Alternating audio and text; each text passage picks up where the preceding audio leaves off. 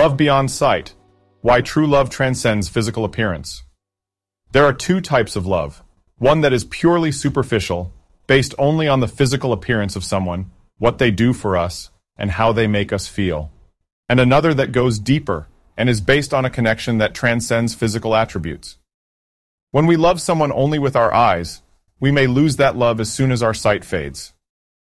However, the love that we feel in our hearts based on emotional and mental connections can never truly die, even after the person we love has passed away.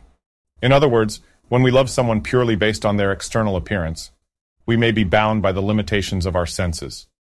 When we lose our sight, we can no longer see that person, and the love we had for them may fade away. However, if we love someone for who they are, beyond their physical appearance, that love becomes eternal. Even if that person is no longer with us, the love we have for them will live on in our hearts. We must remember that true, actual love is not just about looks, but about the connection we have with someone on a deeper level. It's a reminder to cherish those we love for who they are, not just for what they look like. When we love someone with our hearts, we make them immortal by keeping their memory and the love we have for them alive forever.